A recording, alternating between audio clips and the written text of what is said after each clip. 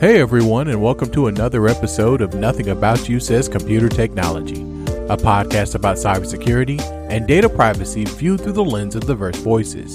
Today we'll be talking about cybersecurity in the news, and we also have some Protect Your Neck news.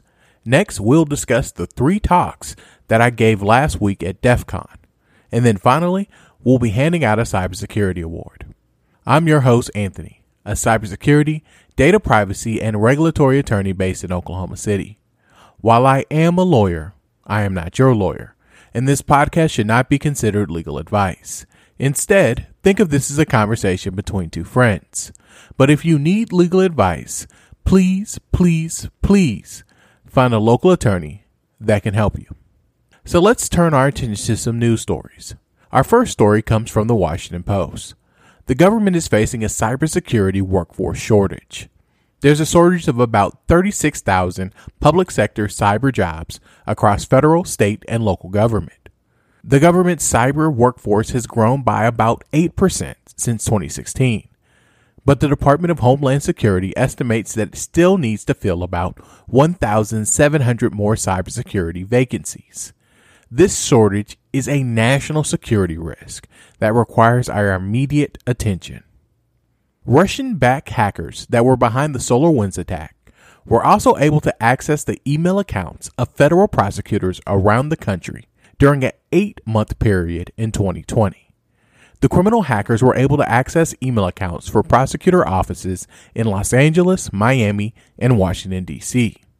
In addition, these criminals were able to breach the email account of 80% of the employees at the 4 U.S. attorney offices in New York.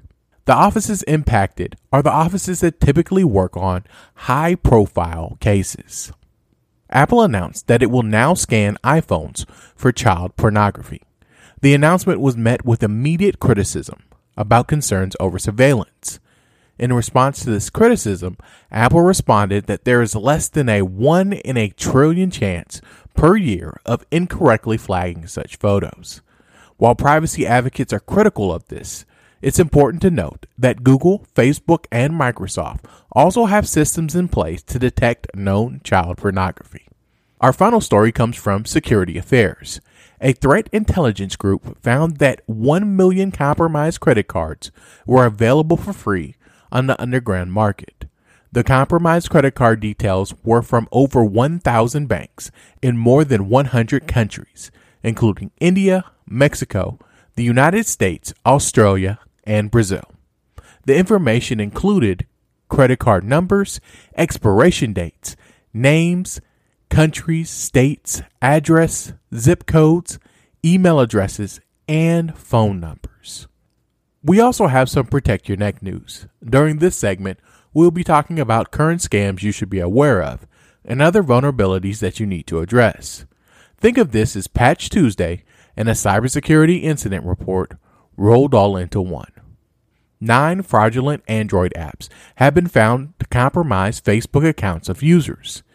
These apps claim to offer Netflix and Google AdWare coupons and let users vote for their favorite teams and players at Euro soccer tournaments, under the condition that they log on into their Facebook account to cast their vote or collect a coupon or credits.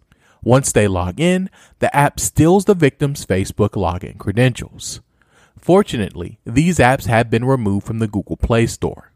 However, these apps are still available from third-party app stores.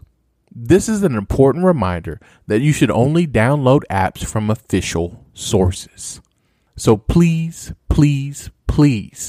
stay safe out there.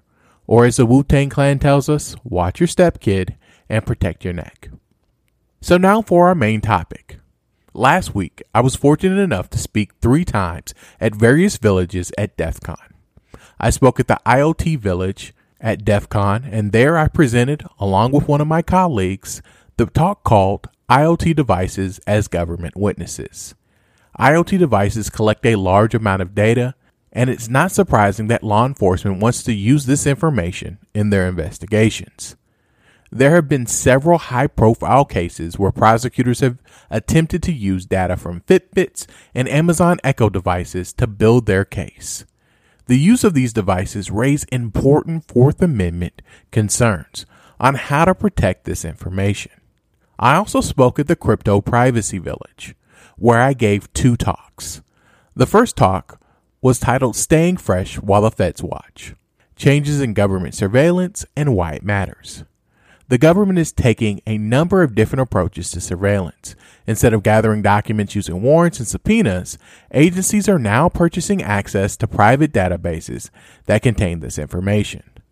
Law enforcement also uses crowdsourcing on social media to identify suspects, and when that doesn't work, they simply monitor people's social media posts. Each of these new approaches illustrate how laws are slow to adapt. We are relying on older laws that aren't equipped to address technology. This impacts all of us, but the consequences for people of color are even more acute. My last talk was entitled Playing God. I presented this with another lawyer from my firm. In this talk, we discussed how data breach notification laws can be ambiguous and give companies discretion when it comes to reporting. Underreporting can hurt consumers who are victims of crimes, and we need to be cautious about the standards that we use and we apply. Each of my talks will be available online soon, and when that happens, I will link them in the show notes.